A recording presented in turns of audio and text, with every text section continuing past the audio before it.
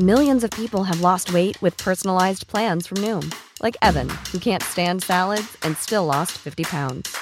Salads generally for most people are the easy button, right? For me, that wasn't an option. I never really was a salad guy. That's just not who I am. But Noom worked for me. Get your personalized plan today at Noom.com. Real Noom user compensated to provide their story. In 4 weeks, the typical Noom user can expect to lose 1 to 2 pounds per week. Individual results may vary. Here's a cool fact.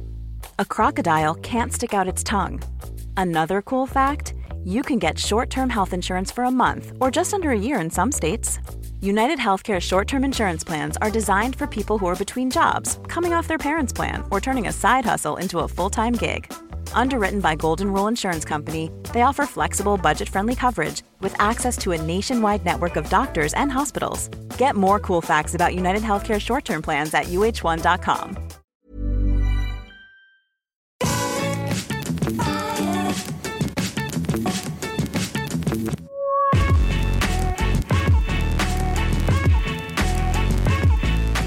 Hello everyone and welcome back to the Triple Jump podcast. It's a video game podcast. My name is Peter. And my name is Ashton. Oh my gosh, it feels very strange. Where is he? Having to remember all of Ben's lines. I know. See, when you do 128 episodes of something like this... And you've never had to say it. Yeah, well, what I was going to say was, from Ben's point of view, when you've done it, like, he probably doesn't even have to think about what he's saying. Like, you know, because I've got my own things that I say, particularly towards the end of the podcast, and, you know, they kind of come out like... I mean, I do actually do them differently every time, but I still at least know where I'm going. But now we've got to just try and remember the script. And also, we've not got Ben to kind of make sure that we're not being complete. Well, there's that as well. Just giggling like school children. Yeah. So I don't know. Exactly. We'll have to just see how it goes today. Yeah. But you know, I am the understudy seemingly for Ben Potter. Yeah. So if ever there's a day where neither Ben or I are in, you'll have to just sit here on your own. On my own and just talk for like an hour and a half. And know all of the words. Yeah. So you best get learning. Triple Jump podcast. It's a video game podcast where we talk about video games. It is. Yeah, absolutely. And then I'd say, I'm Ashton, and then I'd wait patiently for any other people to say their name, and then there would be none. So then I would just go, I don't know what the next bit is. Yeah, you could just talk to yourself about not knowing what the next bit is. Well, I'll tell you what the next bit is. Okay. This is a video game podcast that we do all the time here at Triple Jump. And we're sponsored each and every week by a very definitely real sponsor. Yeah. I've got the ad read this week. This week we are sponsored by Trivago. You know, the hotel company? Hotel Trivago. Ben Potter just got a free sample as part of the brand deal, and he's just gone. He's gone off. It doesn't seem to be video game related. It's just Ben's in a hotel this week. So Trivago. I don't think he's in a hotel though. Well, no, he's not, is he? But you know, because it's a lie for one thing. It's not a real sponsor. We're not actually sponsored by Hotel Trivago. We're not. I just wanted to have this nice fantasy of Ben sitting on a beach drinking out of a coconut or something. But I think he's just with friends playing Time Splitters somewhere. Yeah, just that. So. The only any info we've got from him is on Twitter, where it's just one picture of the same telly with different games on it, just having a great time. He's just on the same chair for a week with the same telly. That's not real. It's not real at all. We're not actually sponsored by we established Hotel Trivago. Very quickly that wasn't a real one. That was one of the fastest ones we've ever done. I didn't know if you were going to say, well, his aunt actually owns Trivago. Well, she might do. He's at his aunt's house, I think. Yeah, I believe so. Maybe. Auntie Trivago. Auntie Trivago. Right. But what we do have is actually a real sponsor in the shape of triplejump.gg. Hello everyone! As well as our extremely real and totally not fictitious in any way sponsor, we're officially partnered with PlayStation, Xbox and Nintendo to sell their codes through our own website, triplejump.gg. Here you can get everything from topping up your digital wallets to PlayStation Plus, Xbox Live Gold, Xbox Game Pass and Nintendo Switch Online subscriptions, as well as Minecraft Mine Coins. Mine Coins, they'll be your coins any minute.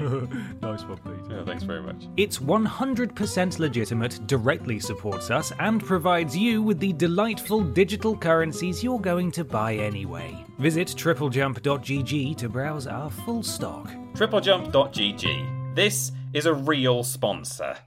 Lovely. That sounds right, boy. Yeah.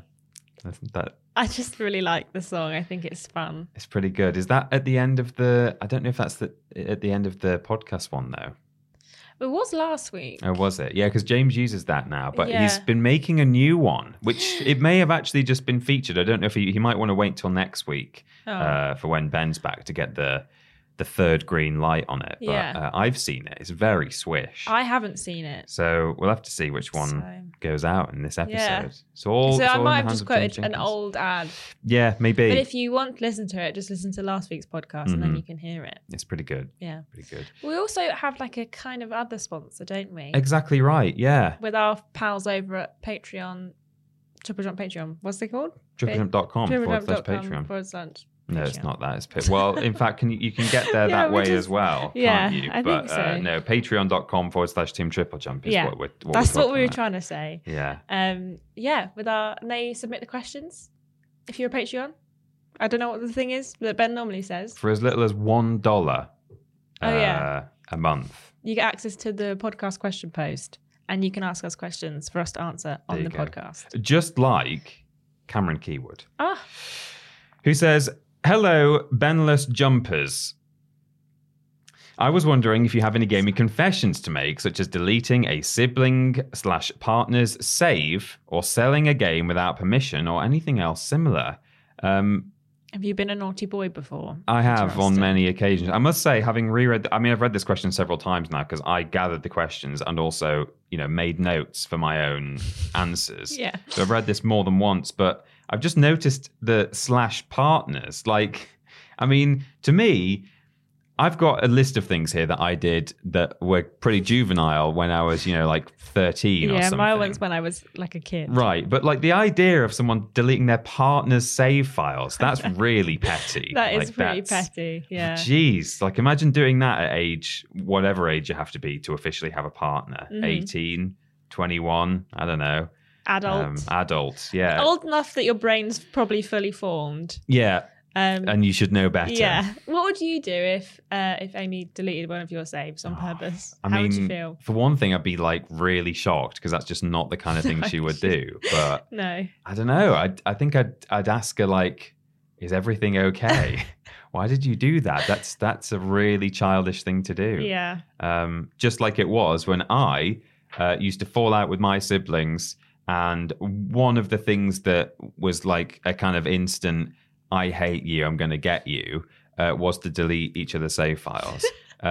Everything from actual kind of adventure games or whatever where there's progression through a narrative, but even are you aware of the game in quotation marks called Dance EJ? No. It was a PC game that was a music making thing, Right. but it wasn't really Kind of intense. like GarageBand kind of thing. Yeah, but it wasn't kind of what would you call it? Industrial level software. It was kind of Right. aimed at younger people, so Right. that's why you would probably class it as a game rather than proper synthesizing software. But that was quite popular with not just we had a copy of it and we all liked it, me and my siblings, but even just within my circle, there were kids at school who all had it, and we all used to just make Dance EJ remixes and stuff.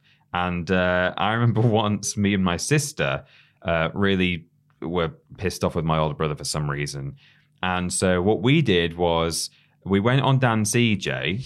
And we there was a bit where you could record, going into it, so you could Right. do a sick rap or whatever, which Yeah. we didn't do. You just sick rap over your brother's country music track. Yeah, no, we could have done a diss track, maybe. Yeah, Just the- said, the how original much we diss hated track, him. No, yeah. but we didn't even do that. What we did was we just made a file. We saved a song that was called something like "Watch This." John is not his name, but I don't want to dox my brother. But Brother John. yeah, listen to this song, John.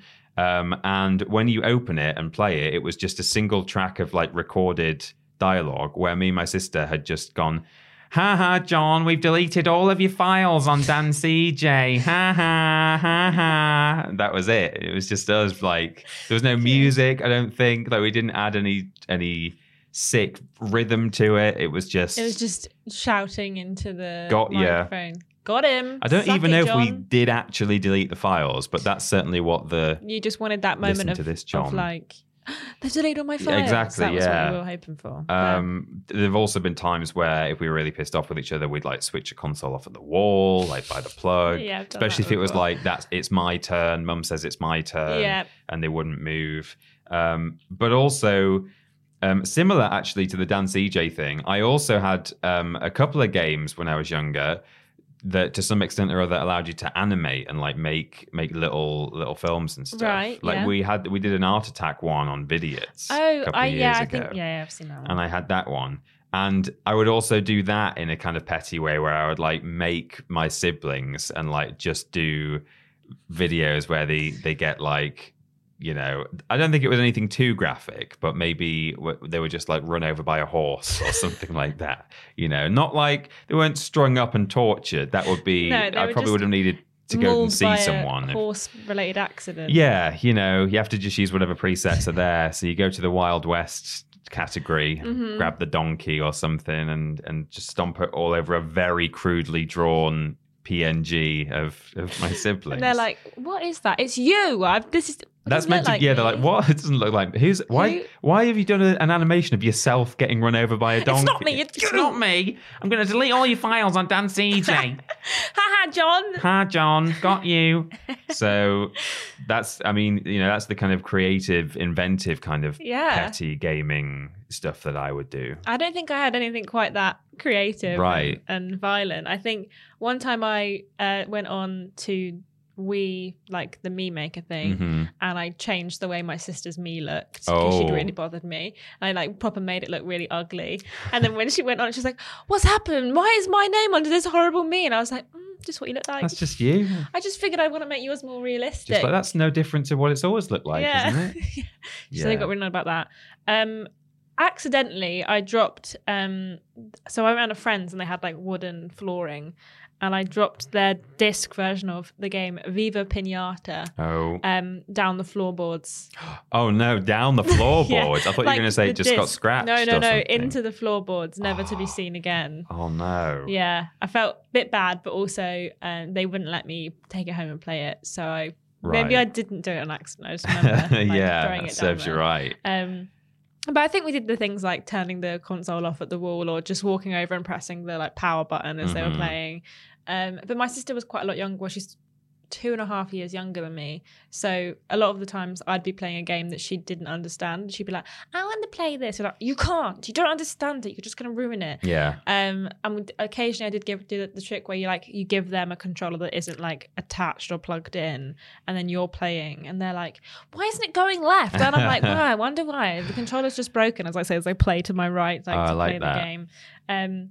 But yeah, I've never done anything to my partner's saves or anything. Me neither. I don't think. Not on purpose, anyway. Might have closed a game that he'd left running when he hadn't saved it yet. But other than that, you know, that's his fault, not my fault. We used to have this thing as well with my siblings where we would say, I'm going to wipe your memory card, which was not like to manually go in and delete a load of saves, but like we had it in our heads that if you pull the memory card out while the console is running, it could delete all the saves, which I think like it could certainly do that, you know, when it says do not remove memory card, like when it's reading it and stuff. I think like that can actually corrupt your save files. But I believe that actually if you pull a memory card, you can like plug memory cards in and out on like an old PS1 in the middle of gameplay, and it's probably okay as long as it's not like autosave features and stuff. So we thought that like this was a thing, and you know, you might like run in while they're playing the console and go ha and pull it out, but I don't think it really ever cleared the memory card because that's not really how it works. It was just that moment of panic where you went to reach for it. Like, no. I think my sister had a game on her DS that I really wanted, but she would never let me play it. She was one of those kids when she was younger where it's like, if it was hers, it was hers. Yeah. But if it was yours, it was hers. Right. So it was like, she wanted it, and if she wanted it, she was going to get it. But you weren't allowed to play any of her games. She's a bit like that now, to be fair, with Switch games. I'd be like, well, you're not playing on the Switch. Can I? She's like, no. you can't. I'm like, you're 20 years old. Come on now. Let me play on your Switch. But she had I can't remember what game it was, but she wouldn't let me play it. So I went into her room. I got the little cartridge out of the box, put the box neatly back on her shelf, walked out, and I think I put it in the garden, and I just like left it in some mud. Oh no. And then she was like, I can't find my game. Just like my game anywhere. And I was like, wonder where it is. I guess you should let me play it next time, huh? Oh, wow. And then she went outside, like, I think it was like a summer day, so it wasn't going to get wet or anything. And she was like, why is Nintendogs in the flower pot? And I was like, don't know. How could that have happened? Maybe it's a sign that you should let me play it more. It's just karma. Yeah. The sort of the karma fairy came and put it in the mud outside. The mud. Yeah. I don't know if it broke it, but she was not happy. She was a crier when she was younger as well, so I'm pretty sure she cried. Okay. And I was just like, hee. I've just remembered something that my sister would have to confess if she was on here, because this isn't something I did. It was kind of a really strange thing, but I think she was only about 5 at the time. And we had a copy of A Bug's Life for the PS1, which is a game I've streamed a long time ago, actually. Yeah. And there's a level on that where you're going through the tunnels inside the anthill. It's level 2, I think. And throughout the game, Flick will just say stuff just as you're walking along. You know, you go, fresh air and stuff, which is kind of strange. But in the tunnels, there was this line that he would say where what he's actually saying is, iridescent lighting. I like it. And because there's these like glowing mushrooms that light the tunnel. But the quality wasn't very good on the console itself, and also probably the TV that we had. So all we could really hear was, she doesn't like it. I like it. So my sister used to say that what he was saying is, like, I don't like it or something. Yeah. Right. That was her interpretation of that line. And that game actually technically belonged to her in that sense. And she said that if you're playing the game and Flick says, I don't like it, you have to turn it off. So that used to happen all the time. We'd be like, I really hope he doesn't say that line about I don't like it. You never get past the level because you just keep saying it. Yeah. So that was a really weird one. Well, that almost turned into a big discussion. It sounds like we could go on for a long time. Just talking about how annoying we were as children. Yeah.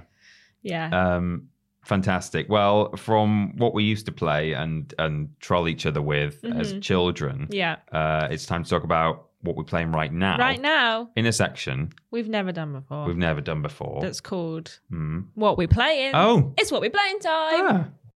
It's What We Playing time. I'm used to Ben then saying, Peter, what we playing? Peter, what are we playing? Ashton, you go first. It's normally me, but okay. Ashton, what are you playing? Live life on the edge. I've only played one game this week because I have been very hormonal. And when I'm hormonal, it makes me not want to do things because it makes me very annoyed. I tried to play Far Cry. I just got annoyed. I played like 10 minutes. I was like, I can't be bothered. And I've not really played a lot this week because I've also been kind of in and out of the house. But I played a game that I've been following on TikTok for a while. It's made by like one guy. And the guy I've been putting like updates on TikTok to be like, look what you can do in my game. And I was like, this game looks chill AF. It's called Omno. And it's on Xbox Game Pass at the moment, which is good because I was going to buy it anyway. Right. But it went on Xbox Game Pass. I was like, bonus. It's basically like, it's really chill, kind of like, I'd say like a mental refresh kind of game. Right. Where you're this little kind of, I won't say polygon, but not really, kid. And you're kind of wandering around. You've got a staff and you can do like, you can surf down hills and stuff and meet these mythical creatures. And there's like bits of lore to find around. And you've got to get like orbs and it's like level based. It's not a very long game, but it is really like chill. And I think I played it for most of Saturday before we had to go out. Sounds lovely. It was really good. It proper was nice. It made my brain just go off and I played it for ages until I had to go and like do something productive, like clean the kitchen or something. Yeah. But yeah, I recommend it if you're looking for like a chill kind of memory wipe game. I fully suggest going and playing Omno. Omno, yeah. Okay. So did you say you finished it now? No, I haven't finished it yet. I played I think I did the first 3 or 4 levels. I don't know how much is left of the game. But yeah, it's really interesting. Oh, nice. So is it, you might not know, but is it like a work in progress? So you say the guy's like still adding stuff. Finished. So right. He's been like adding stuff and then it came out this month. Right. So I think he's just going like, look what you can meet this animal. We've added surfing into the game and he was like doing little updates. So like I've been seeing it for ages and I thought this game looks really cool. But I don't think he posted for a while, and then I kind of lost him because on TikTok it's really hard to like find someone specific. If you don't know their specific handle, but then it appeared on Xbox Game Pass. I was like, I know that game. I've seen that game on TikTok. I explained to Ben that I've been like watching it on TikTok. Ben Potter. My partner, Ben. Your partner, Ben. Our working partner, Ben. Ben. That I've been watching it on TikTok. I was like, I've been watching gameplay on TikTok. And I was like, no, I haven't. I've just been watching this game get made. And he was like, on TikTok? And I was like, yes, Ben. It's a platform where people use now, social media platform. It is. Ben. It might be Chinese spyware, but it's still a social media platform. It's also a social media platform that is huge right now. So Ben really hates TikTok. Really hates. I think he hates TikTok partly because... my Ben hates TikTok as well. Well, yeah. I mean, I think he doesn't like it partly because there are perhaps security issues with it, but also because he says his mum really likes it. And he's like, Mum, please stop using this app. It's not good for you, for your phone. Yeah. I'm just kind of like, what can they find out about me? That's not already out there. I am so boring. They're like, oh, she goes home, she sits on the sofa and she plays Omno for 3 hours. And then she goes out briefly and then she comes back again and plays Borderlands. I'll volunteer that information to the Chinese. I don't care. Here you go. I will give you my daily schedule. It's nothing interesting. Yeah. Last night it was, got back to my Airbnb, I called my mum, I called my partner, and then I fell asleep at 10 o'clock. Without having any dinner? No, I forgot to have dinner. Oh, that's bad. I've not actually eaten since lunchtime yesterday, but no. Living life. I'm actually all right. We can stop the podcast right now if you have to. Get this woman a sandwich. What have you been playing, Peter Austin? I played a little bit more Ratchet and Clank. I said, it was the original or the movie remake. The remake of the original, yeah, the movie one. Yeah, the movie one, but not the not Rift Apart. Yeah. But to be honest, as pretty as that game is, and as well written as it is, I think it's actually genuinely quite funny. I think they've done a good job. I think so too. I've sort of remembered as I've played more why I didn't follow up after the first game. So I played the original PS2 Ratchet and Clank. That one is a kind of a reimagining of, and it's reminded me why after playing the first one I didn't then seek out any of the sequels, which is that it's like a third-person shooter game, isn't it? Like more than anything else, it's not. You can get lulled into a false sense of security, or not security, but you can kind of think one thing when actually it's not the case, which is that it's Insomniac, which I associate most mostly with Spyro more than anything else. I know there's Spider-Man as well since then. Yeah, but I kind of think, Ratchet and Clank, it's one of those mascot-y kind of characters, and mascot characters usually are 3D platformers with a bit of action and combat in them, but not much. But actually, Ratchet and Clank is a third-person shooter game in a sense, and I find it a bit not repetitive, but there's just a lot of shooting in it, and it's not really in a way it's not for me. So, do you think that's why you've struggled to get through it again? Yeah, I think it is. Like I was just playing other games, and that it did make me think. Like this week, particularly when I was writing down what we play in, I was like, well, I have played Ratchet and Clank, but again, I didn't really play much of it. And I was like, why is that? Because I know I've got the time at this point. It's not that I'm distracted by anything else. Incidentally, there is one other game that I did play this week, but it wasn't taking time away from my Ratchet sessions. So I just thought, I think I just don't, I'm not loving it enough, Yeah. I still think it looks really good, especially for when it was made. And yeah, I think the writing's great. I like the characters. But I just don't like all the running and gunning, to be honest. So we'll have to see. I'm still going to give Rift Apart a go. Yeah. I don't know if I'm going to bother finishing the 2017 version, 2016. I think it's 2017. Yeah, I might not play it to the end now, but I'll give Rift Apart. I do agree with what you said. I do get what you're saying. Like the story is really interesting, but I do like it is very much like you run into this room, you shoot this guy with this weapon or a different weapon, depending on trying to level something up or not. So I do get what you're saying. Yeah, I think Rift Apart isn't going to change that very much for you. Yeah, from what I've seen, like because it's going to be new, you might kind of enjoy a bit more than one you know the story of. Exactly, because like this one's it's not surprising me that much. It is a bit different to the story of the first, there is but a bit, but I still know roughly where things are going, so I don't even have that to kind of pull me along and say, well, at least you'll find out what happens next. So, Yeah, maybe so. What else have you been playing? But the other thing I played is a little bit more of Resident Evil Village. Oh, okay. Yeah, so I played that through when it came out within a few days, and as soon as I finished it, I wanted to play it again, but I knew that we would be streaming it and that I would mostly be in the hot seat. So I said, I'm not going to play it a second time on a personal run at home and also be playing it for a third time at the same time at work and on live streams. So I thought like I'll hang fire until I've had a bit of a breather from it. But just going around sort of mopping things up and trying to get a few of the in-game kind of achievement trophy things. I'm not a completionist. Everyone knows this. I don't go for platinums, but I just enjoyed that game that much that I just didn't mind too much. Just don't mind playing it again. Yeah, I think so. Yeah, I mean, there's quite a lot that I didn't do in my first play because I finished it once, but I haven't gone back to it yet. I didn't get I didn't do any of the food things. I don't think. Right. Yeah. And I've got a couple of the golden chests, but not all of them that are around. But yeah, I mean, it's a good game. I enjoyed playing it. I think that I don't know if I'll go back and bother finishing it because I don't like to play games again. I like to play them one time, and if I enjoy it, then I'll just be like, I've enjoyed it this one time, and I don't know if I quite fancy going back and playing through it all again. But at least Resident Evil Village isn't very long. No, either, it's not really. If you know what you're doing, you can actually do it within, probably a couple of evenings if you really do some long sessions. So, yeah. So that's mostly what I've been playing this week. Fair. We'll see next week whether I've played any Ratchet at all or whether I've finally given up on it. Yeah. I don't know. But do you think you'll just go straight to Rift Apart now, or do you think you'll try and finish it? I don't think I'll finish that game, but whether I stop playing that and immediately replace it with Rift Apart or just have a little, a bit more of a break, I don't know. We'll just have to see.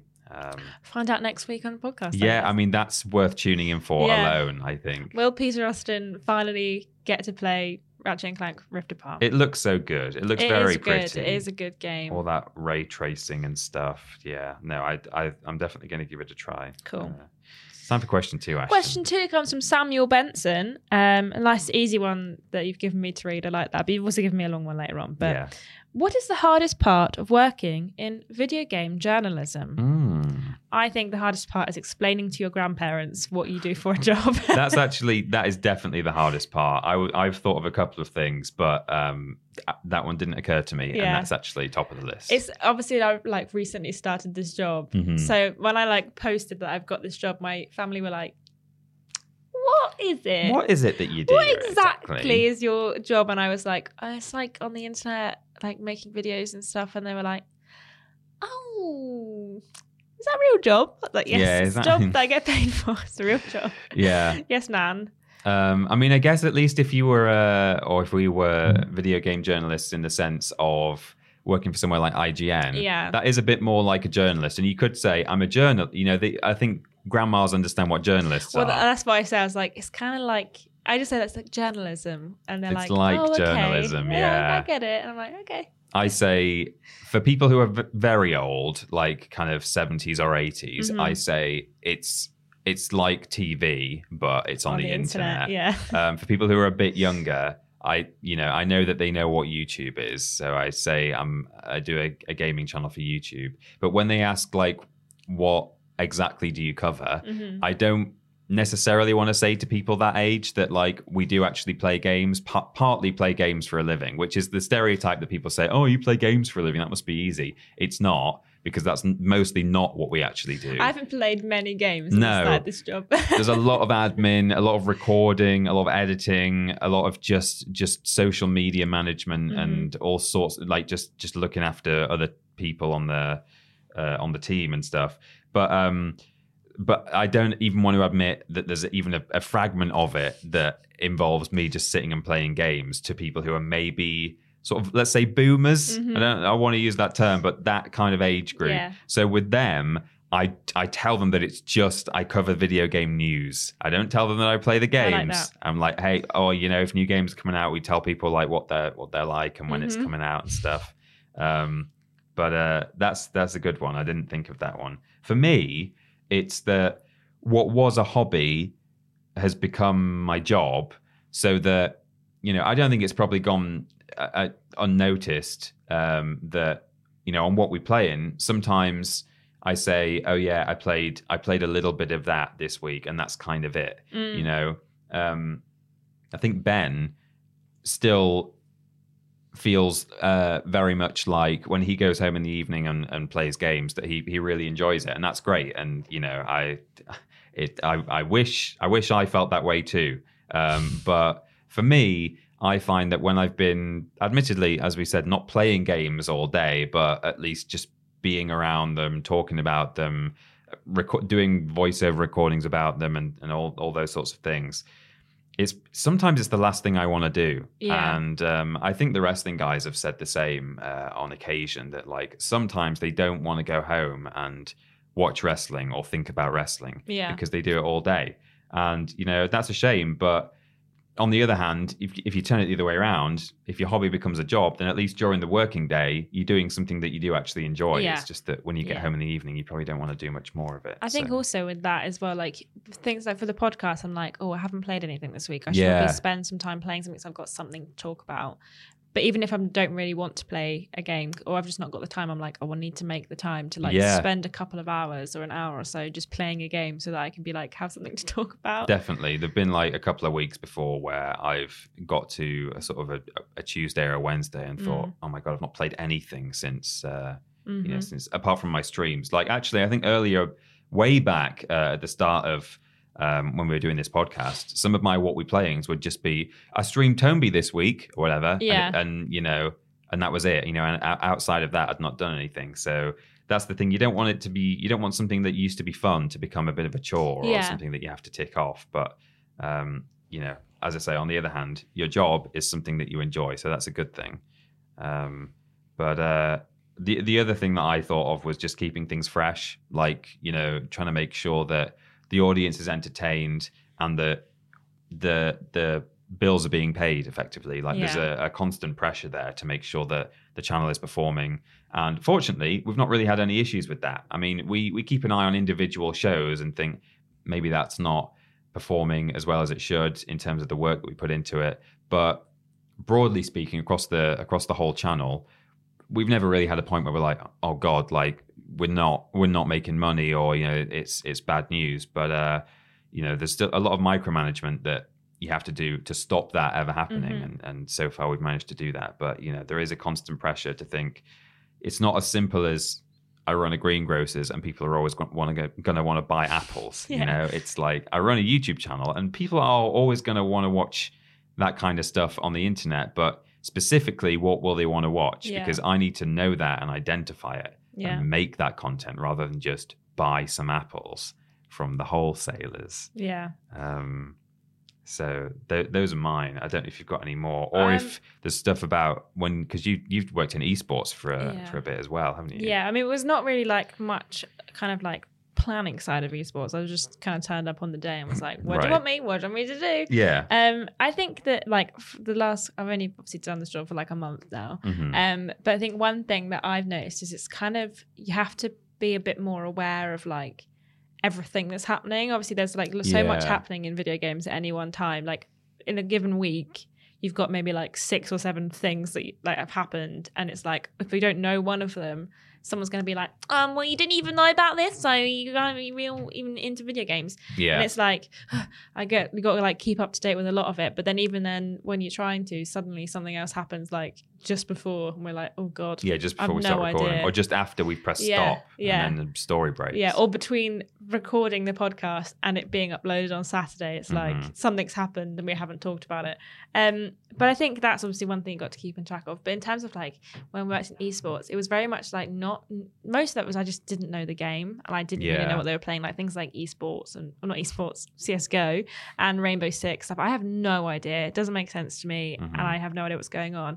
And they'd be like, oh, this is gonna happen, and I'm like, when will I know that happens? I need someone to tell me if that's happened, because I will not know. Right. And there'd also be things like I would never know how long a game was going to go on for. So it'd be like, there's 5 or 7 rounds or something, and I'd be like, is it the end now? And they're like, no, there's like 4 more rounds left. And I'm like, what? Yeah. It's been going on for ages. What's going on? And I'd be sat there like, do I need to do something now, or can I sit down for I never knew what was going on. But I think that's the thing as well, is like if you if you don't know everything about every game, you kind of just have to wing it, because some games are so niche. Well, they're not niche, but unless you know how to play them, they're kind of like a world apart from like what you're actually used to doing. Yeah, definitely. So it's hard to sort of feel like you have to have a knowledge of lots of things when lots of things are very different from each other. Yeah.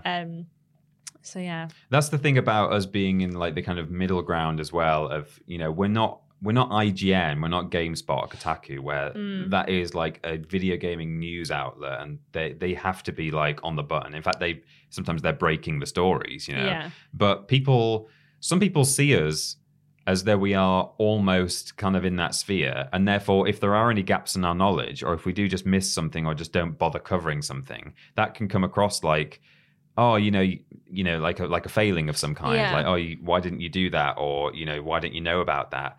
And, you know, I think it's important for us and for the audience to know exactly where we consider ourselves to be placed on that like ladder, because we're not just like someone in their bedroom on YouTube playing just like a couple of games that they like and like not bothering with anything else. But equally, we're not like a big like full-time news channel. Exactly. Yeah. So I guess that's another difficult thing about working in, as it's in quotes in the question, video games journalism is that are we not? Yes, we are in some senses. Like, we cover E3 and you know, we do news in this podcast, but in other ways we're something less than that. If anything, the Cultaholic lads are more journalism. Yeah, than exactly. We are, because they do like daily, sometimes twice daily news stories and things that are happening every day. Yeah. Whereas obviously a lot of our content is things that have happened or things that already exist that we're talking about, apart from obviously like the podcast and sometimes when we mention it during streams and stuff. But or we're just playing worst games ever, or like wearing a stupid hat with purple and gold on it. Yeah. You know, or cooking something horrible in the kitchen. Exactly. So that's the thing, like we're kind of straddling kind of on the fence really, and that can actually be a difficult thing in terms of like managing expectations, I guess. Yeah, video game journalism, but make it fun. Yeah, I guess so. Hopefully it's sprinkle it's in some chaos, and then it'll be fine. Well, I mean, one way you can make it fun, I think, journalism, is by covering strange things that are a bit peculiar, possibly. Yes. Things that perhaps you might call it weird news. Planning for your next trip? Elevate your travel style with Quince. Quince has all the jet-setting essentials you'll want for your next getaway, like European linen, premium luggage options, buttery soft Italian leather bags, and so much more. And it's all priced at 50 to 80% less than similar brands. Plus, Quince only works with factories that use safe and ethical manufacturing practices. Pack your bags with high-quality essentials you'll be wearing for vacations to come with Quince. Go to quince.com/trip for free shipping and 365-day returns. Many of us have those stubborn pounds that seem impossible to lose, no matter how good we eat or how hard we work out. My solution is PlushCare. PlushCare is a leading telehealth provider with doctors who are there for you day and night to partner with you in your weight loss journey. They can prescribe FDA-approved weight loss medications like Wegovy and Zepbound for those who qualify. Plus, they accept most insurance plans. To get started, visit plushcare.com/weightloss. That's plushcare.com/weightloss. Hi, I'm Daniel, founder of Pretty Litter. Did you know cats tend to hide symptoms of sickness and pain? I learned this the hard way after losing my cat, Gingy. So I created Pretty Litter, a health monitoring litter that helps detect early signs of illness by changing colors, saving you money and potentially your cat's life. Pretty Litter is veterinarian developed, and it's the easiest way to keep tabs on your fur baby's health right at home. Go to prettylitter.com and use code ACAST for 20% off your first order and a free cat toy. Terms and conditions apply. See site for details. It's weird news time. We found some weird news on the internet, possibly sent by you. We put posts out on Twitter and Facebook every week, and you can submit your weird news that you find on the internet about video games, and we might read them out on the podcast. I haven't done that this week. I just found my own weird news. But have you received a weird news from a fan or follower? I found my own weird news too. Okay, so we're really sorry if you submitted weird news this week. We went rogue. Ben's not here, so we went rogue. I mean, actually, I didn't. I mean, so I just saw this story, so I've had that as my weird news for a while. Look at the way I'm typing into my phone. Like, what a granddad using my index finger. I've never done that before. I suddenly saw myself. I was like, wow. Hi, I'm 70 Is this your channel on the internet? Yeah. What I was about to say was I brought a story that I just saw, so that was mine. But I've not checked the weird news post to see whether it was submitted. It wasn't, so that's fine. I wouldn't want to not, credit someone who did submit it. But mine is from Kotaku.com. Of course. It's written by Ian Walker. And Ian says, Dead by Daylight patch fixes Pyramid Head's ass. Okay. Good. Little subtitle, I don't think Silent Hill's quite ready for this jelly. The latest update to multiplayer horror game Dead by Daylight fixed a lot of bugs, but the most important change has to do with Pyramid Head and his luscious booty. Bootylicious. Booty-luscious. Bootylicious, yeah. Dead by Daylight introduced its Silent Hill crossover last summer, featuring Silent Hill 3 protagonist Heather Mason and enduring franchise icon Pyramid Head as playable characters. Almost immediately, Fans latched on to what appeared to be a sizable upgrade to the helmeted monster's butt, which in this day and age was enough to send social media into a thirsty spiral. Oh my god. Oh. Is there a picture? There's not actually. There's a picture at the top, which to me doesn't look like he's got any kind of big booty going on. Yeah, there's no cake in that. I mean, I'm not shaming him. I'm just saying it doesn't look... He's not... Maybe he's been working out. He got one of those BBLs. Yeah, that's right. Yeah. When Pyramid Head was finally added to Dead by Daylight, however, players weren't impressed. Here's a quote. Where's the ass from the promotional shots? They asked. Demand for more bootylicious Pyramid Head got so loud that developer Behavior Interactive actually addressed the community's concerns, telling Polygon in June 2020 that it had made no changes to the killer's rear end. So this picture looks like it's got a bit more cushion. Oh for the yeah, cushion. okay, that's. There's also this one where he looks like he's dancing. He does, but it's got to be that first one you saw. The bootylicious. Yeah. So easy for you to find on Google if you're watching or listening at home. Or, I mean... I don't know if you can see. Yeah, you can see. That's his bum there. That's his bum there if you're watching on YouTube. If you I Googled Dead by Daylight Pyramid Head butt, and that came up the fourth picture down. Make sure you've got Safe Search switched on for that one, because goodness knows. Oh my gosh, actually look at this one. This one's a good one as well. Oh, We've got a side profile. Yeah, I mean, I don't know. Wow. I don't know how I feel about that. A thirsty frenzy over here at Triple Jump as well, apparently. Yeah, I'm just glad that this table is so high, that's all. Although there were still ass truthers out there, so this is people saying, so sorry to refresh while you were Googling. Sorry, yeah. No, that's okay. That the developer said to Polygon in June 2020 that they hadn't touched it, as it were. They hadn't touched Pyramid Head's ass. Right. It's the same as always. So the article continues. Although there were still ass truthers out there, this seemed to placate fans for a while. That is, until yesterday's patch notes. Included among the long list of changes applied in the most recent update was a bug fix destined to set the Dead by Daylight player base on fire. Quote, fixed an issue that caused the executioner's rear to be too flat. Imagine that, getting that memo in the morning, Pyramid Head's ass needs to be bigger. Yeah. Work on that today, please. Next update, important. And they're like, okay. Just do some coding to make the booty bigger. What did you do today at work, honey? Oh, well, I had a really hard day for a lot of reasons, but one main one was because I had to make Pyramid Head's ass more voluptuous. Less flat. We've had a lot of complaints. More juicy on the booty, because apparently...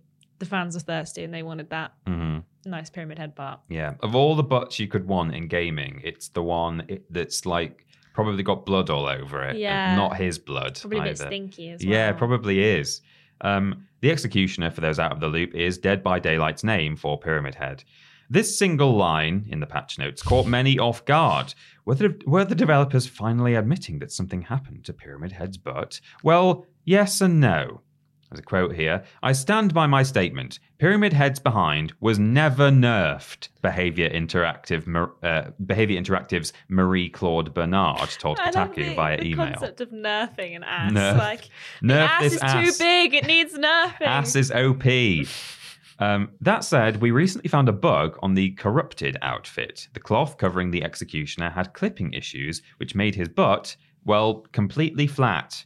We fixed it, and it will be pushed live in our next update on Tuesday. So there you have it. In certain situations, Pyramid Head's butt may have appeared to be less juicy than intended. Of course, Behavior Interactive also knows that beauty is in the eye of the beholder.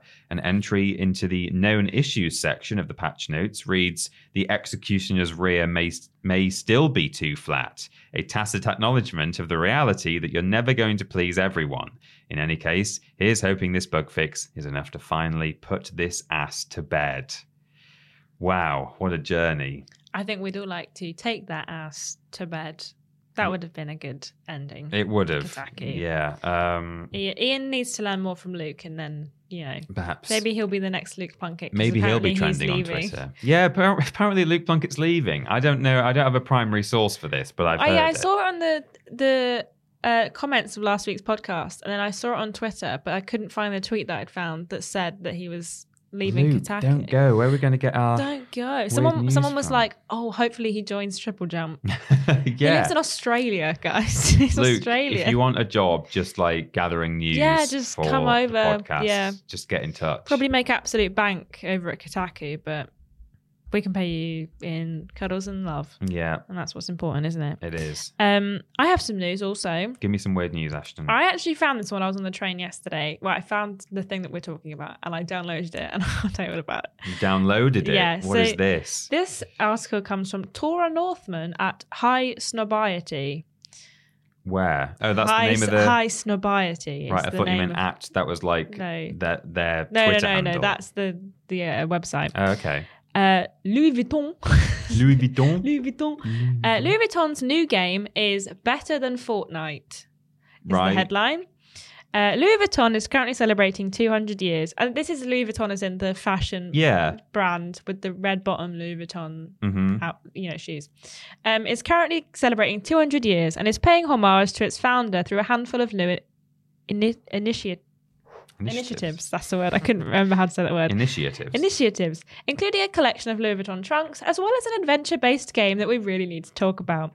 Dubbed Louis the Game, the phone app follows our protagonist Vivian through 6 different worlds, where she needs to collect 200 candles to commemorate the birthday of Louis Vuitton. Okay. But this game isn't like most fashion games. It is major, complex, and it is addictive. I have downloaded this game. I downloaded it while I was on the train yesterday because I was like, so I have to download this. Mm-hmm. I have to try it out. It is not major, it is not complex, and it is not addictive. Right. I don't know if this person's just never played a video game before. It's just you run around and you collect candles and you occasionally have to jump and do a puzzle, basically. Are you dressed in Louis Vuitton? No, you look like this.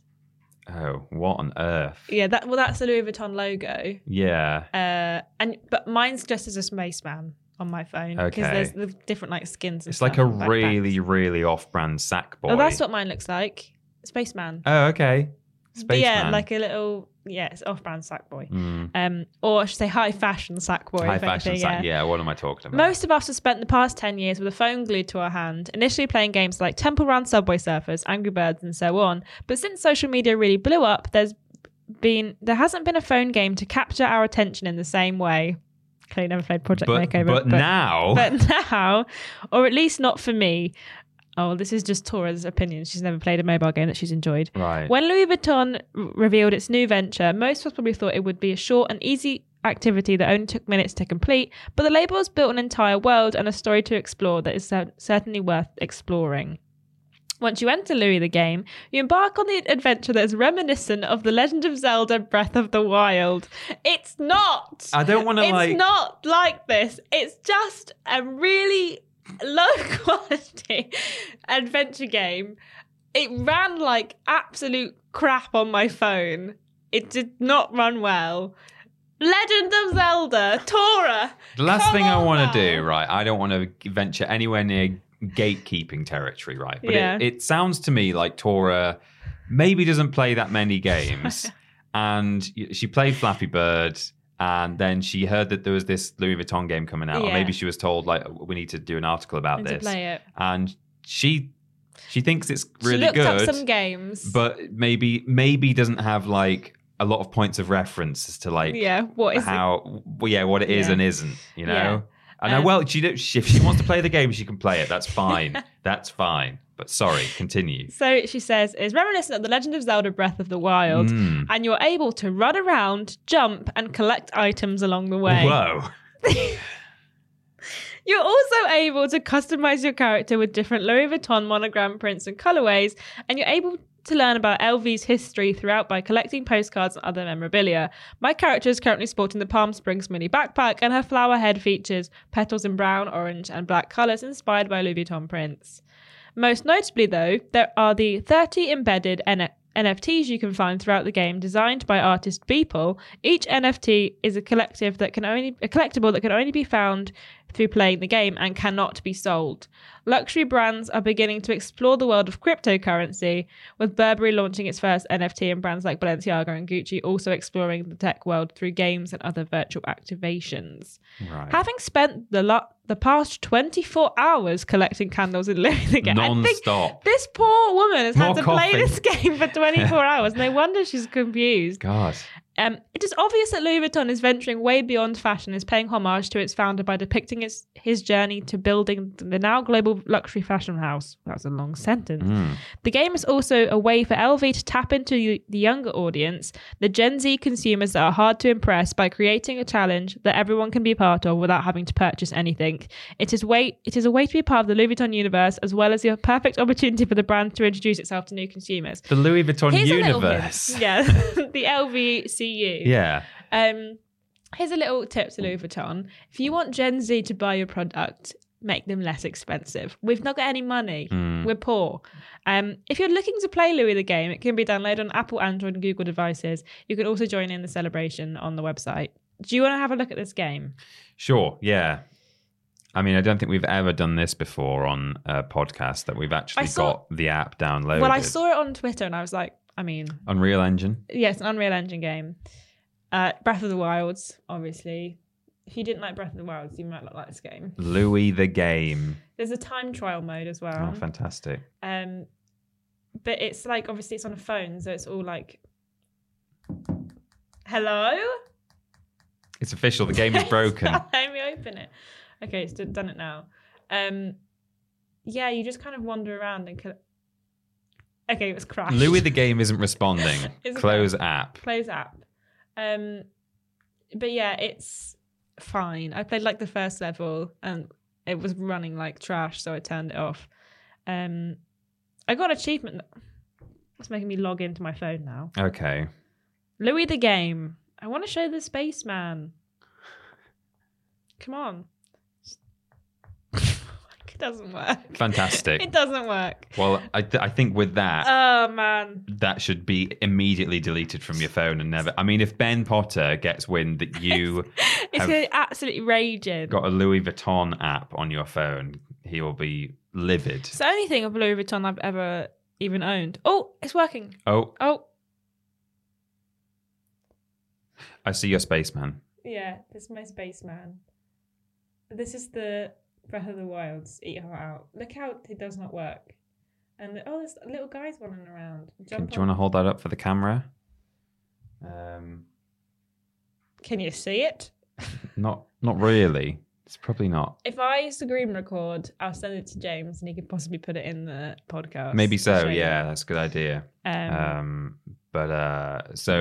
So Louis Vuitton made a game. Vuitton made a game, and it definitely exists. And it's Breath of the Wilds. Hopefully, be able to put a little snippet of it in the podcast. And if you're listening in audio form, go check it out on YouTube. Yeah. Or just do a little Google, or maybe head to Ashton's social media where maybe she'll... Maybe I'll post another video of me playing the game. A little picture of your not snowman, spaceman. Maybe if I like tweet them, maybe they'll send me like some free Louis Vuitton stuff. Maybe. I highly doubt it. Me too. Anyway, next question. It's time for question 3. This is from Harold Bob at Hawking. That's a name I've not seen in a little while. But maybe you're there and I'm not paying attention. But I hope you're doing well, Harold Bob at Hawking. Hello, people off of the internet. I'm wondering if you've ever felt painfully under-rewarded by a game. I myself have completed everything in Crash 4 except for 5 of the time trials, and the difficulty jump feels like an insult, especially considering I'm clearly very good at the game itself. I mean, Harold Bob at Hawking, I think you might be the only person on the planet who's completed most of Crash 4, because that game is ridiculous. And although, as I said earlier in the podcast, I'm not a platinum hunter, I incidentally just got all the platinums in the Spyro Reignited trilogy, and I think at least one of the Insane trilogy games as well, just because I like those games so much. And as I was playing through Crash 4, I got like halfway through the game and I was thinking, I wonder if I'll end up like just sort of platinuming this just because, because I want to just do everything.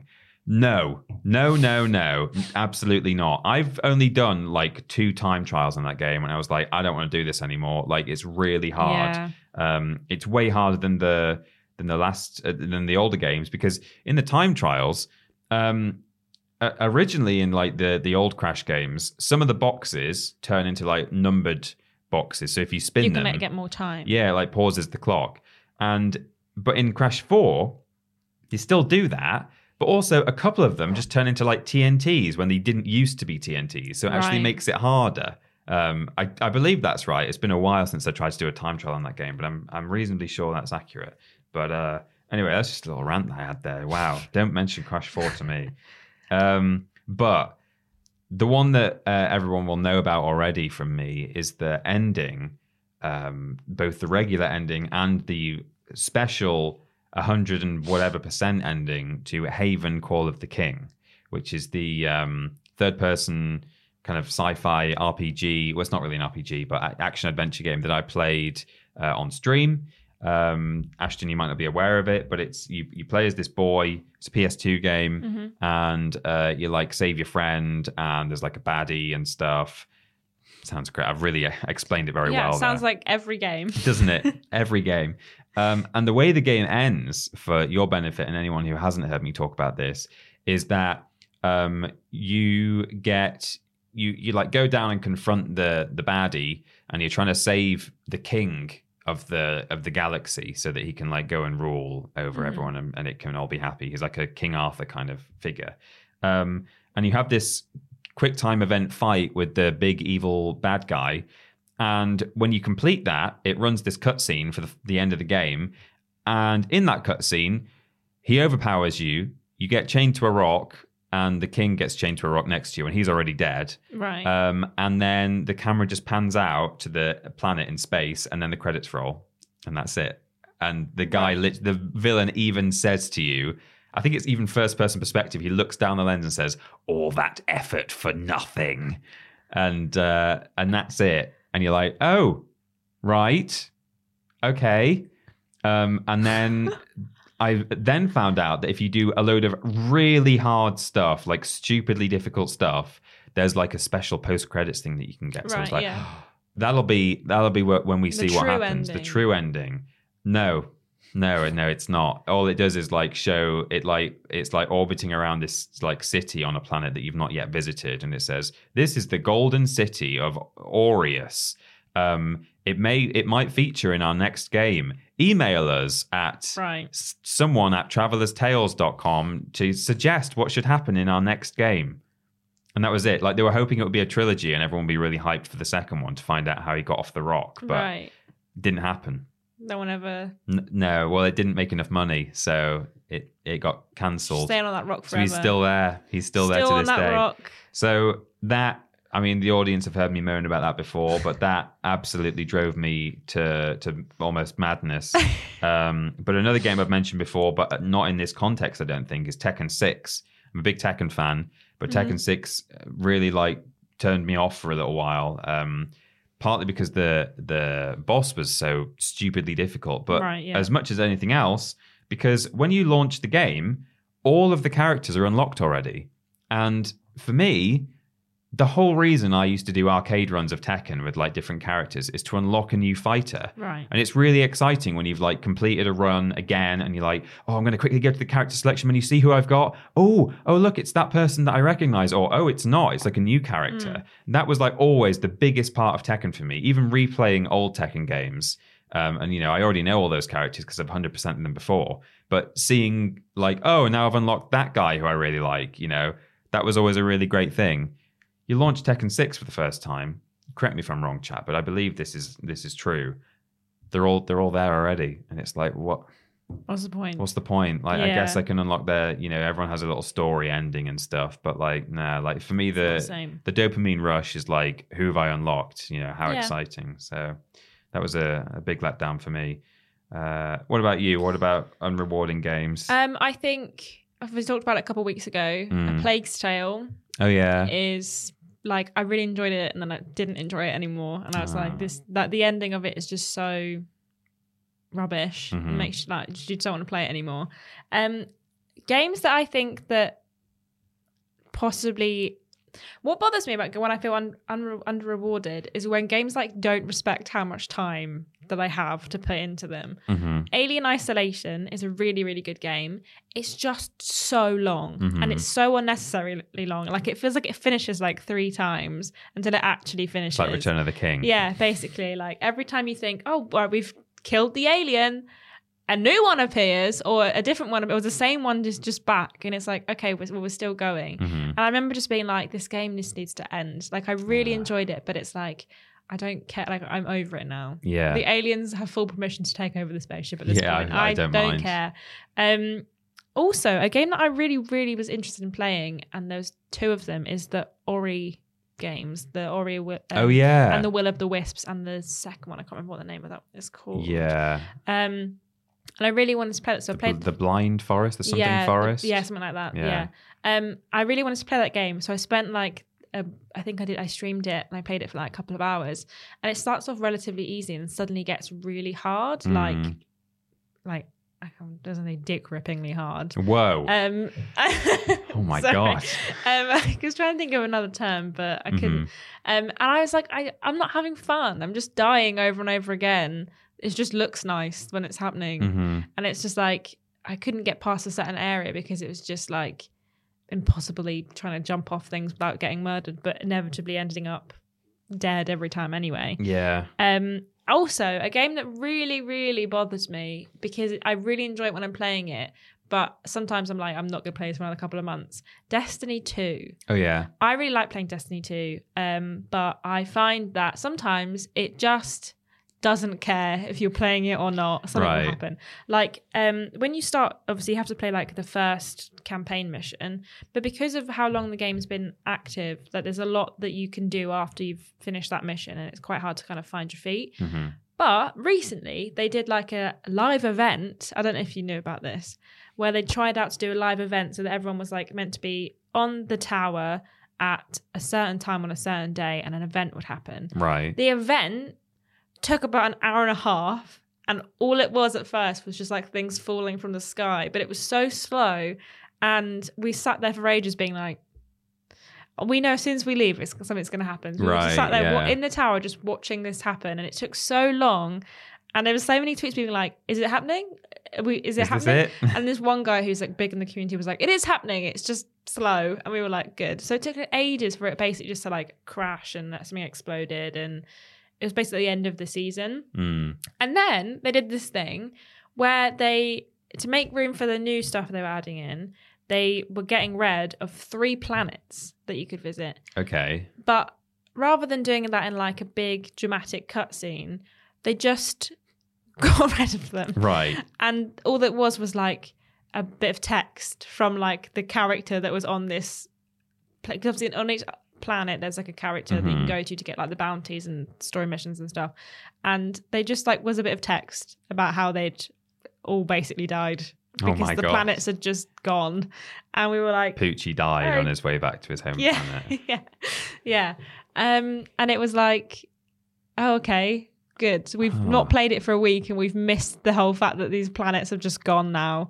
And And that kind of feels a bit like a kick in the teeth. Of like you don't even get like a story mission to like show it happening. Yeah. You just get like a bit of text. Oh man. Because you didn't play at this specific time where something was happening, or you didn't play during the week of the event, so therefore you never get to see what happens. So yeah. Man, that sucks. Yeah. Just a little ranty bit there from us. So that was games that annoy us, and why they annoyed us in various ways. Yeah. When you talk of Destiny, that reminds me actually of probably an answer that a lot of people might give for this question, which would be the ending or lack of ending to Halo 2, which is, I don't know if you're aware of that ending. You have done all this, dramatic stuff and things are happening, and then the aliens arrive at Earth and they're going to attack the Earth, and the Master Chief is like on the radio with like the field marshal, whoever the head of the army is, the guy, and the guy says to him, "Master Chief, do you mind telling me what the hell you're doing on that ship?" or something. And the chief says, "Sir, finishing this fight." And you're like, final level, here we go. And then the credits run, and that's it. You think he's gonna like go down there and like destroy everyone, Smash and like I'm gonna finish the fight. But no, like Halo 3, the whole tagline for that game was finish the fight. So they were trying to like set you up, but it really feels like it's just coming to its climax,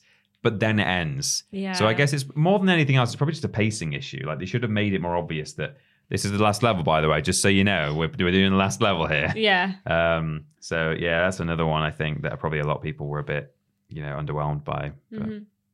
Well, it's time for that thing we do every week. It's huge. It's massive. It's the big discussion. Oh, it's a big discussion. It's big discussion time. It's time for the big discussion. And this week's big discussion comes from John O'Charles Davey. We know that name. You've been here before, my friend. Hello, Ashton and Peter, and not Ben, apparently. So recently I decided I really needed to put down Streets of Rage 4 for a bit and only play Crash Bandicoot Insane Trilogy sparingly, as I find video games can impact my mood quite negatively depending on stress. I was looking for games to buy on Steam and decided to look through the discovery queue, only to find completely unrelated indie titles and uncensored 3D dating simulators. Googling games similar to ones I already like, such as Spyro Reignited, yielded much better results. So, how do you two prefer seeking for new video games to play? Do you agree that Steam discovery queue sucks? And can Ashton say, "Oh yeah, here we go, question time"? She just did. Just did it. There you go. Oh yeah, here we go, question time. So, Steam discovery queue and finding games. What think? I mean, I use Steam. It's as well we got this question today because B Poots is not a big PC gamer. I mean, I'm not either, but I do occasionally play stuff on Steam. I've not really used the discovery queue that much, partly because I've heard that it's trash and that you just get recommended absolutely rubbish. But in fact, James Jenkins gets sent a copy of the stream running order, the podcast running order, before we go and record it, just so he can get prepped and stuff with the edit. And I heard him just sort of say to himself under his breath when I sent that over, he was like, "Oh yeah, Steam discovery queue is kind of rubbish, isn't it?" Like, just, he saw the question and was like, yeah. So I think he would also agree. But broadly speaking, just in terms of how I would get recommended new games, I mean, things have changed a lot. Like from maybe 10-15 years ago, I used to play demo discs, and that was always a big thing. Like, I played a little snippet of that game, it looks really good, I'll buy the full version. I was never subscribed to a gaming magazine, but occasionally, if I was like in a shop with my parents and they said like, "Oh yeah, you can get a magazine," or if I was going on like a plane or something, that would be what I would typically buy. And I used to find those really interesting. I also used to just kind of browse in a shop, in a physical game store, just see what's on the shelf, particularly with PC games as well. Like I used to go into Game and go to the PC section because there was just so much variety there. They had like years and years worth of decent PC physical games. And I just don't do that anymore. I don't buy physical games very often. And even if I did, we're fortunate that we get a lot of this stuff through the company. So typically, if we need a game buying, I'll just speak to Adam and say, we need to cover this game. Please can we have a copy? And he'll just, get it sorted. So I'm not going down to my local game outlet anymore and just seeing stuff on the shelves. So nowadays it's more just a case of seeing trailers at E3 and stuff like that, and just on YouTube, and maybe as ads like pushed to me, and I guess chatting to friends as well, and just them saying, this is what I've played. It's a lot of fun. I would recommend it. But yeah, things are a lot different. But do you use much Steam? Yeah, I do. I do use it quite a lot at home specifically. Because I was curious about what was in the Discovery queue. Before we were recording this, I went to have a look. And most of the games were just kind of like things I wasn't really interested in. There was one Saucy game in there. Oh, yeah. That I quickly clicked through in case anyone looked over my shoulder at work and just saw this like boobies. And I was like, nothing. Yeah, I mean, I don't really use a Discovery queue. I like the Steam, like when you open Steam, that pop-up comes up and it's like a couple of games that are like, I don't know if it's the featured games or like highlight stuff. Yeah, that's quite good. I found a couple of games from there. I don't mind indie titles so much when they like pop up on my Discovery queue. Sometimes they kind of look interesting and they're up my alley, but most of the time they're not. But they might be someone's thing that they like to do. I'm a bit of a sucker for like marketing. Like I'm really easily marketed to, right? Because things will get stuck in my brain. I'm like, I need to find that. Like right now, Deathloop has been marketed to me loads on like YouTube and stuff, so much that I've got the Deathloop song stuck in my head that they've got on like all the trailers and stuff. But for finding new games, I see what like people are playing on Twitch, or my friends are playing, like you were saying, word of mouth kind of thing. Yeah.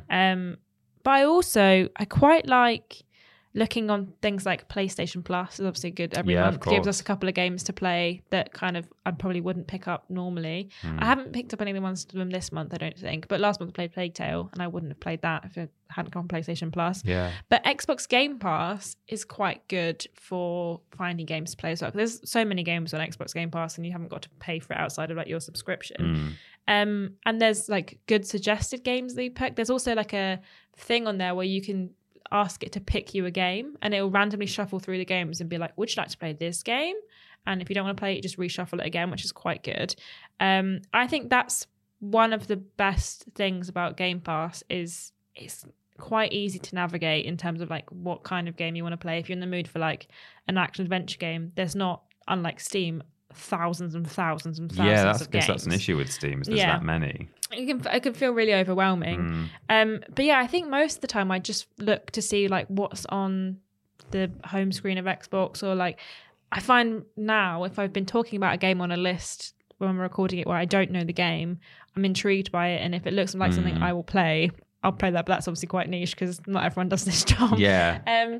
But yeah, I think that a lot of the time it's just seeing what other people are playing and hearing their feedback. There is a lot of companies are starting to do more like alpha and beta testing on, like people can get alpha copies of games and stuff, which is quite interesting because it's kind of like a demo really. Cause you pay true. For it. I know that a lot of people had the Back 4 Blood beta or alpha that they released the last couple of weeks that finished I think 2 days ago. And I had, my friend was like, I had got it and here's my detailed feedback of what the game was like. Right. And he said it's like Left 4 Dead but with less of personality, apparently, is what he thought about it. Which I think is a good thing because it is a kind of like a demo disc, if not quite. Well, like Valheim's really popular, and that's still technically work in progress. Yeah, and it's not like still officially. Beta, And I remember Minecraft being. I started playing Minecraft when that was still just being developed, and that's another one where, because of that and it being released at that stage, loads of people playing it on YouTube. And look at it now, you know, maybe it still would have been just as successful if they just released it as a finished product, but who's to say? Yeah, and I quite like going to places like CEX and seeing what games they've got kind of about. I mean, nowadays, most of the games at CEX aren't that much cheaper than if you just get them like fresh. My partner likes to go on eBay and buy random games, so those sometimes turn up and I'm like, oh, I guess I'll try this, I guess. He's like, oh, a new Switch game appeared, and I'm like, I think this week Ni no Kuni arrived. Oh yeah. And he was like, I have no interest in playing this game, but I want it on eBay. And I was like, good. I guess we have it now. Good financial decisions. Brilliant. Thanks. I won that, so yeah. Who cares? I won it. I'm not going to play it. But we've got victory. it. So if you want to play it, we have it. Like it. But yeah, I think a lot of the time it's just I kind of just totter about on all of this platforms until I find something that I want to play, or then I just play the same thing I've been playing before. It's quite difficult. It did make me wonder. I was debating whether to even go into this as part of the question, because I can't confirm or deny that this is how it works. But I think it's interesting that something like Netflix, where you're already paying for your subscription, I find that is okay at like recommending stuff to me. I mean, I think like I've got quite niche interests, so they'll recommend stuff to me that I can see where they got it from. Like you like this, so you might like this, and you know I might not actually like it, but I can understand the reasoning.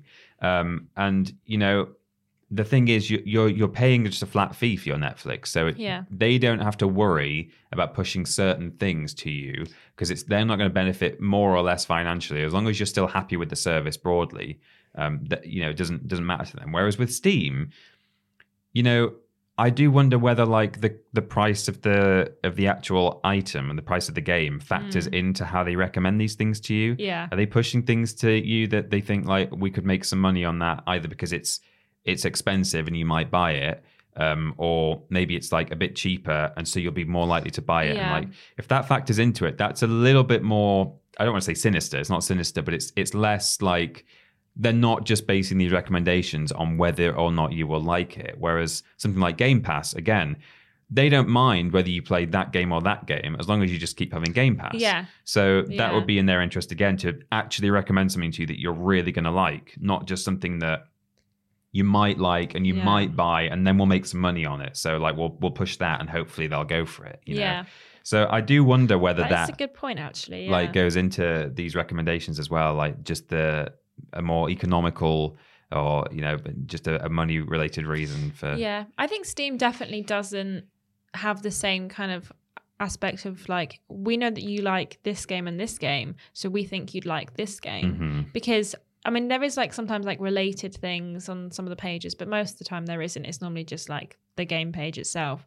But I think Steam specifically would benefit from that because like there is just so many games on Steam. Yeah. And if you don't know specifically what you're looking for, it can be really hard to find. Like over Halloween last year, I was looking for like some scary games to play, and I just went on the horror section, and it was just like lists and lists of really crappy, scary games that were just badly made to find like the occasional good one. My first Unity project. Yeah. It's like scary lady in the hallway, and it's like, oh well, I'm not interested. Yeah. But like, I think Steam would benefit from. I mean, they have like the For You section, but I don't ever really see anything on there that is massively interesting to me. Yeah. It's just like, here's a bunch of games. Do you want to play any of them?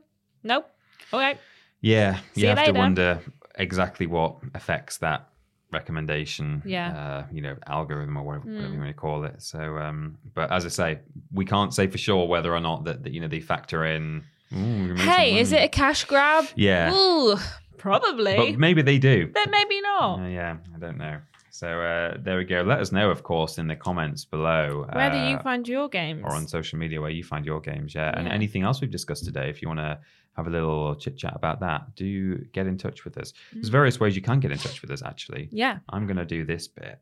And you've highlighted an extra bit for me, which is exciting. I have. We need to share Ben's bit, you see. Yeah, so that's true. I forgot. We're both doing our usuals. We should just not say Ben's bit and then just get him to call us and be like, can you just say all your bit? Yeah, we could do actually. Phone Ben up. Potter. I know you're on holiday. Phone Auntie Trivago's landline. Trivago. You can see all of our content at youtube.com and twitch.tv/Team Triple Jump. That's where we do our videos and our live streams.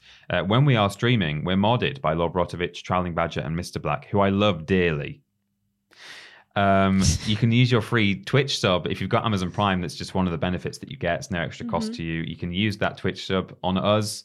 And we will benefit from it as though it's a regular old Twitch sub. You know, we'll financially benefit. And Jeffrey Bezos loses money. Jeffrey Bezos probably effectively loses money in a way, I think, maybe. Possibly. So it's I think doing. they still own Twitch. So I guess maybe they just lose some money. Yeah, I mean, they must lose some money if, like, ordinarily some money goes to us. If you'd be paying for it with actual cash, and then you're not paying for it with actual cash by using the Amazon Prime, surely they don't get as much money. So do it, is what I'm saying, is what we're saying. Yeah. Twitter.com and Facebook.com/Team Triple Jump are where we are on social media. Twitter is predominantly kind of video and live stream announcements, things like that. Facebook is a lovely place where our community manager, Fraser, is sharing kind of old clips from the YouTube channel's history, but also little discussion-y things as well that you can get involved in. And there was a live stream this week on Facebook. And there was a Facebook Live this week where I sat and chatted about, I can't even remember anymore. Loads of things. It's not even gaming related, you know? Normally when we're live, either on Twitch or YouTube, or when we're here talking to you, answering your questions, it's all gaming related. But over on Facebook, we're just having a little casual You should definitely check us out on Facebook. We are trying to get to 10,000 likes. We are. Follows, it's called now. But follows. Yeah, likes, follows. So check us out on Facebook. Yeah, please do follow us on Facebook if you can. And also, there's now a What We Playing post going out there where James Jenkins this week was talking about what he's playing.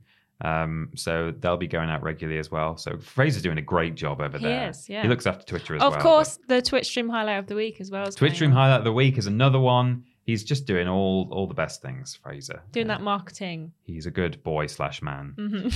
Finally, from me, is patreon.com/Team Triple Jump. It's where you can access all of our many Patreon tiers. Of course, at a bare minimum, you'll be able to ask questions on this here podcast. Yeah. But there's other things too. Early Worst Games Ever, exclusive merch, Discord personalized chats. video messages from us. What Discord channel as well. Yeah. All those things. Yeah. Yeah. We also have a website. And I said it wrong last week, so I'm going to try really hard to make sure that I'm saying it correctly and pronouncing it correctly. It is tripleju.mup. There it is. That's triplejut.mp. If you want to go to Discord, it's triplejut.mup/Discord. Thanks to our mods, Joe, Jack, and Hollow Eyes. If you want to listen to the podcast or find where you can find it, if you're watching it on YouTube and want to listen to it in your car, perchance, you can go to triplejut.mup/podcast. All of our live stream VODs, if you missed any of the live streams, we're doing 5 whole live streams a week. Well, this week only 4 because Ben's not here. Yeah. But still 5 normally a week. All of our live stream VODs are at triplejut.mup/VODs. And then if you want to buy some sick merch, some sick Triple Jump merch. Not this. But other stuff like this yeah. with this logo on. A new merch drop is coming at some point. So you want to make sure you're following Triple Jump Shop on Twitter, and you can head over to triplejumpshop.com to see all of the merchies that you can purchase. Also, if you want to follow us on the social medias, our personal accounts, we are at Peter Austin and at Scrambled Ashton on Instagram and Twitter. And though he's not currently here, you can follow Ben Potter at @confused_dude, but he's just on Twitter. He doesn't have an Instagram because he's an old man. He is. I mean, I've not posted on mine for about 6 months, but, you know, I'm not. No, not I as posted old. on mine like a couple of weeks ago, and now I will not post again on it for a couple months, and then possibly we'll post again very soon. But... Most of mine are just from when I'm not at work, like when I go away somewhere on a holiday and just post landscapes of like sheep and stuff. Yeah. But, you know, so check Peter me out Austin for that. sheep Instagram account. Yeah. It's all just sheep. We have content that goes out on YouTube all the time. We do lists every Tuesday, Wednesday, and Thursday, and soon there will be an extra day as well. I think it's Monday, right, that you're going to be doing your lists. I think it is. Yeah, I believe so. So that will be happening in time when Ashton has recorded a load of stuff and it's all been edited and scheduled. But keep an eye out for that. At the moment, Tuesday, Wednesday, Thursday. The streams are now every Monday, Tuesday, Wednesday, Thursday, and Friday. Holy moly, that's a lot of streams. Holy moly. Thursday for the joint Blaze It streams, and the other days for individual streams from all of us, including James Jenkins. And of course, me and Ashton and Ben Potter. Worst Games Ever is fortnightly. It's available for patrons on the Friday of each fortnight, Sunday for everyone else. It's not a Worst Games Ever week it's this next week. week's Worst Games Ever. Next week, and we just had one as well, so go check that out. Yeah, it's Transformers. Yeah, Transformers. And or the Converters, podcast... if you have. Converters. Yeah, you got to watch it to get that joke. Yeah. The podcast is every Saturday, and we do shows and other little bits and bobs every other week, or there or thereabouts. Yeah, we're getting back into the swing of things. We are. Yeah, there's, I'll tell you actually, there's one coming out this week. I'll tell you that in a minute when I've said, don't forget to leave us a review on iTunes or your platform of choice. It helps something to do. With algorithm? With Alan Gore and his funky dance moves. His boogie moves. His boogie moves. Remember, triplejump.gg is where you can go to buy all of your virtual currency, digital currency for your consoles of choice, and also Minecoin as well. You're going to buy it anyway. Shouldn't cost you any more, particularly if you're in the UK, or certainly if you're in the UK, and hopefully in other places in the world too, but we can't confirm. So buy it there instead and support us. Yeah. What's coming out this week, Peter? Well, I'm about to tell you, we do have some special shows coming every other... Oh, baby. Yeah, every other week. We've got a rules boss with that person there, with Ashton Matthews herself. And me? Yeah, she did her own rules boss. It was actually recorded a while ago, but it's just taken... my first so busy. week. It was recorded. Yeah, it was. That was when I threw the spider on you, wasn't it? Yeah, it was just before we recorded rules boss. You threw a cushion at me. No, it wasn't. It was on Ruse Boss, the kangaroo. Peter said, put this behind you, threw it at me. And just a little thing came off. Something fell on my lap. I was like, oh, something's fallen on my lap. Wonder what it is. Move my leg. Spider crawled at me. And I just kind of like, I don't think I screamed. I just panicked slightly and smacked it away. Well, yeah, you went, oh, there's a spider, which is fair enough. Like, I did not know. I was cabled up still, so I couldn't go very far. That's right. You're all hooked in. It's actually part of the hazing process. You throw a spider at everyone. So that's going out, I believe, on Sunday. We've also got a What It Means to Me going out as well this week. It's from Keyblade Sarah. I wonder what game it'll be. I don't know. So that's very exciting. Check that out. And as we said as well, we went live on Facebook this week, so you should be able to go and watch that as a VOD. And perhaps there'll be another one next week. We've not planned one, but I don't see any reason. I don't see any reason why we why we wouldn't just do a weekly one at this point. Ben's not here, and we have literally spent this week just burning the channel down. We're trashing the podcast studio at this point. I've just realised that those two, we have lights that are supposed to be stuck to the wall facing upwards. Oh, they're facing the ground. Those two have been on the floor the whole time. It looks like suitably orange, so we didn't even notice. But this one just fell over as well. Just fell off the wall, yeah. Yeah, I must say, I watched Adam Pacitti stick those to the wall, and I thought, they're not staying there. They'll be down within... On this like textured... Yeah, it's kind of squishy, foamy. Oh, yeah. It's like a wall, and I've just touched it, and it's like... No, it's almost like polystyrene. Ew! Yeah. I want to rip it off. Like every it's part tempting, of me is like, isn't it? Just grab it. My grandparents we're still podcasting seemingly. My grandparents in their spare room had textured wallpaper it was like bumpy, a bit like bubble wrap. Not bumpy. Not bumpis. It was like a cloud kind of texture.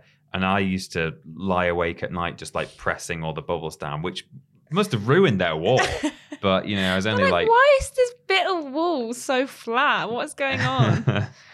What was this week's sponsor, Peter Austin? Hotel? Trivago. Anti-Trivago. It's not video game related unless just where Ben's off at Auntie Trivago's house. Ben Potter is video game related, so that's why it's video proxy, game related. Yeah. So thank you for listening, everyone. Hopefully you've enjoyed it well enough without the very professional, long experience of Ben Potter, who is a podcasting maestro and has been doing it for much longer than we have. But I mean, I've been doing it for years now. I have no excuse. I've been doing it for 1 month. Yeah. So hopefully it was fun enough. Tell Ben that we did a great job. Yeah. You could just let him know. You can at him if you want on Twitter and be like, did you know they actually did a really good job? Mm-hmm. They didn't trash the studio. No. We didn't say any... I said the word dick. I don't know. Never mind. That's probably okay. It's probably fine. I mean, he's right here. Yeah, my Chinko. Yeah, there he is. Thanks for listening, everyone, and watching, if you're watching on YouTube. Mm-hmm. And check out the podcast next week with Ben Potter and all three of us, hopefully. Yeah, hopefully. Yeah, don't know where you'll be. But if not, we'll phone you in. I don't know where I'll be. Literally. Probably be here. Yeah. Yeah. Okay. Fantastic. All right. Love you. Yeah. Love you. Well, I'm not ready for that commitment yet, but Ashton loves you. I do. Okay. I love each and every one of you. Oh, that's nice. Well, I'll see you later then. Bye. Bye-bye.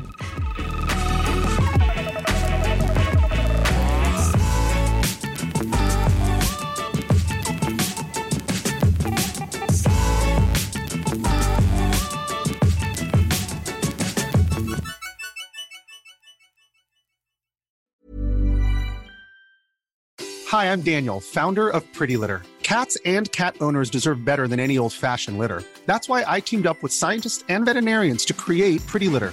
Its innovative crystal formula has superior odor control and weighs up to 80% less than clay litter. Pretty Litter even monitors health by changing colors to help detect early signs of potential illness. It's the world's smartest kitty litter.